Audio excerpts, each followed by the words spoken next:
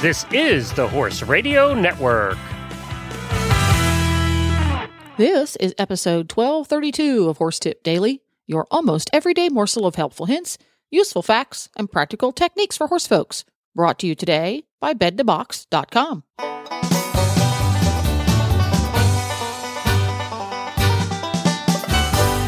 Greetings, horse people. Coach Jen here, and thanks for tuning in to Horse Tip Daily. Today, Marc Johnson joins driving radio show co-hosts Wendy and Glenn with some exercises for drivers or riders who want to improve their accuracy. And we'll get right to our tip after this from bedindabox.com. Welcome to bedindabox.com, where you'll find the most comfortable, pressure-relieving memory foam mattress at only 1/3 the cost of the leading brands. We have created an exclusive memory foam that sleeps cooler, rebounds quicker, and cradles your body in pain-relieving comfort better than other types of memory foams. Introducing our new memory foam technology. By swirl-infusing gel into our advanced memory foam, we have created an even cooler, more comfortable sleeping surface. Best of all, it's made right here in the USA. He had been dealing with back pain and chiropractor visits for a while, so we decided it was probably time to find a new mattress. So we started doing some research on memory foam mattresses and found bedindabox.com. We were on a trip with some friends, and they actually had a bed-in-a-box mattress in their camper. And on their recommendation, we decided to get one for ourselves. They got it to us in no time. We had no problem adjusting, and we were thrilled with the comfort. In fact, my husband doesn't have to get up early anymore due to back pain. He can lie in bed for as long as he likes without any discomfort. We recommend Bed in a Box to anyone who has back problems or just needs a good night's rest. We believe we have created the world's best memory foam mattress. Using independent, accredited labs, we have tested our mattresses against the industry leaders to ensure comfort and durability. Test results show our mattresses relieve pressure better than the more expensive ones found in retail stores. Buying a mattress over the internet may seem risky. That's why we offer a 120-day zero-risk return policy. You get a full 100% refund if you're not satisfied. No hidden fees and no return shipping charges, and we back them with a 20-year warranty. Sound too good to be true? Don't take our word for it. Read what real customers are writing about us on Facebook, Twitter, Viewpoints.com, and other third-party review sites. We are dedicated to quality and service. We offer fast, free shipping to the contiguous U.S. Your mattress will arrive conveniently packaged and will be ready to sleep on within minutes. With the benefits of the leading brand mattresses, but at 1/3 the cost, why wait? Start getting the best sleep of your life. Call, chat, or email one of our friendly customer care agents to learn why 99% of our customers sleep better and toss and turn less on their new Bed-in-a-Box mattress.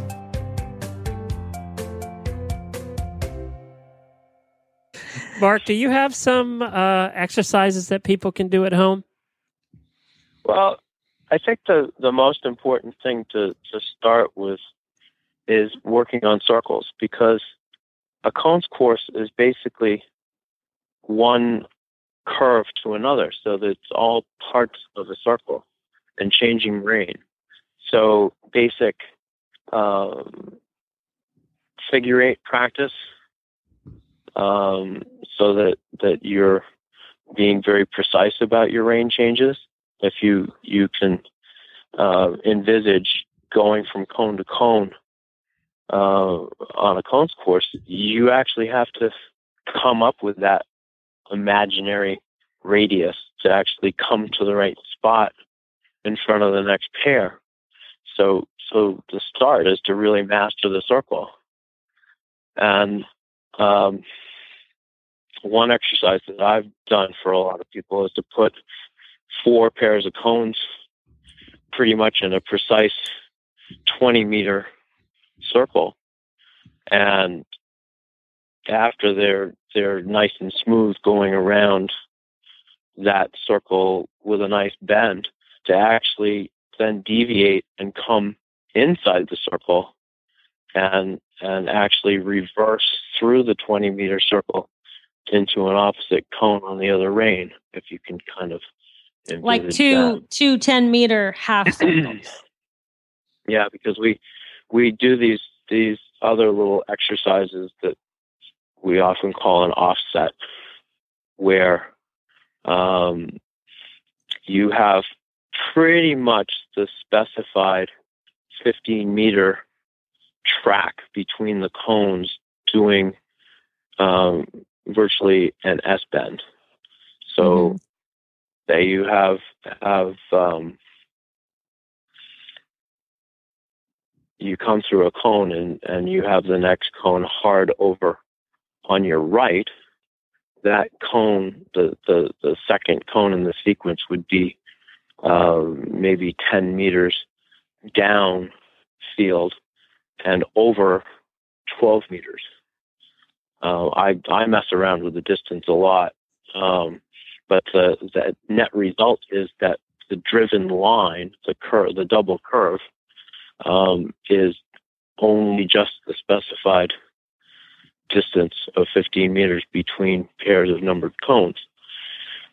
For some drivers, that might be too tight for them, and they often have the option of making a circle and then coming back to that second cone rather than do the tight turn. One of the first designers that did something with that type of pattern was Christian Isley, and he'd do it in a sequence of 4 called the ladder. Oh, that was horrible. That took a little driving. And I decided that I would rather actually do those offsets in different places on the course, one going to the right and one going to the left.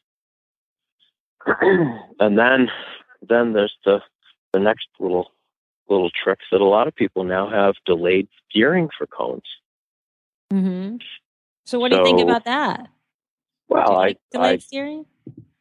Sure, because I basically do my best to try to fool it. And how do you do that? What would you do to fool a delayed steering carriage? Well, delayed steering takes you to the outside of a turn because it's delayed. So if you bring somebody into an offset on the wrong rein, and then they have to do an extra, basically the delayed steering can take them to the wrong side of that offset and put them too deep to come back to the next cone. Tricky. But anyway. What about serpentines? We see a serpentine go ahead. If you do have delayed steering, you have to be cognizant of where the delay actually takes you. Yeah, that's true. Now, explain to people who don't have any idea what you're talking about with delayed steering, what it is. Well, delayed steering allowed us to get around posts or trees tighter than a conventional carriage without hitting it. So, the exact dimensions, say that, you were driving years ago, the believe it or not, with our archaic carriages, the obstacle gate width was 2 meters instead of 2.5. So with antique carriages? With antique carriages. Oh, yeah. That's fun.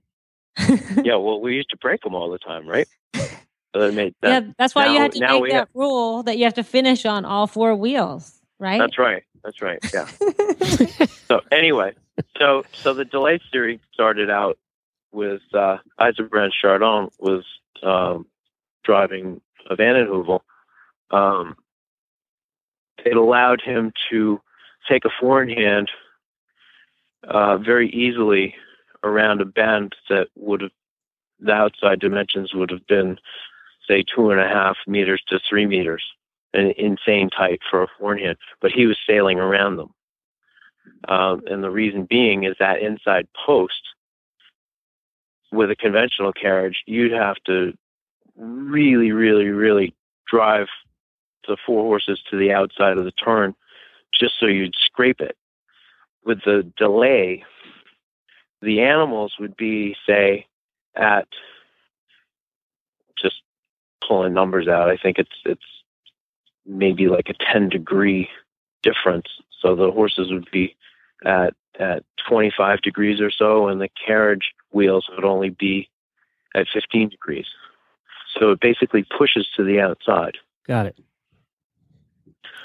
the danger of that is that you'll start hitting stuff on the outside. I was going to say, once you hit stuff on the other side, that was my question. Yep. And so that's one thing about the offsets. If you come in on the wrong rein and you think you're going to do an extra rein change through the first pair of cones, it's going to send you to the outside, so it makes it harder to actually make the turn back to the second cone. Got it. See? What's the thing? Well, and if you got it, then I explained it almost right. That's right. That's exactly right. So now I have a question. What is the thing that, because you watch people going through your courses. You set up a lot of courses. You've seen a lot of people go through your courses. What is, and I don't know, I'm not sure I'm going to ask this question correctly, but what is the one training thing that they are doing wrong before they come into cones? What, if you had to pick out one thing that everybody that you see going through these courses could improve upon, what would it be? Pace is usually the biggest problem. Not a steady pace? Not a steady pace. The other thing is sometimes people try to drive too fast. Okay. That'd be Wendy. Too fast actually sometimes forces you to take a longer track. So, say you're cantering around this thing thinking you're going to beat the clock, but all these part circles that I mentioned get bigger. Rather than if you went slower, you'd be staying closer to a planned line. And this has been true. That's true in any sport, Mark, right? I mean, it's really true in any sport that if you're steady, you're going to do better than the guys who are up and down or the super fast ones, whether it's race car driving or whatever. But the important thing is to find the right pace, find the groove, and so that you can then actually drive the route that you walked on foot. Gotcha. And then if you have turnbacks, as we call them, where you basically have to drive some pattern to do an about face to go through the next set of cones. Those are sort of imaginary distances. So somebody that's really racing along, they're going to be driving a much longer line than the officials measured to figure the time out. Got it. Yeah, that's the thing too. You need to watch where the officials are walking when they're measuring the course, so you know where they're going.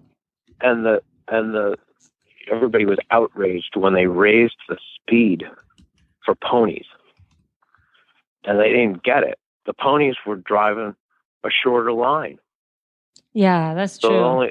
I won't say whether or not the way they went about doing it was correct or not, but the ponies can actually drive the darn things quicker because they get right inside. So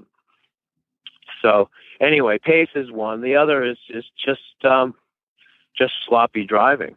On serpentine driving, there are a lot of people that try to angle their way through the first of the 4 pairs of cones so they can get over to the B set quicker. Well, the problem is now you've put yourself off center. So if you don't hit the D cone, you're definitely taking out the E cone. The carriage just gets I remember you told me that. You told me to line up with A and C.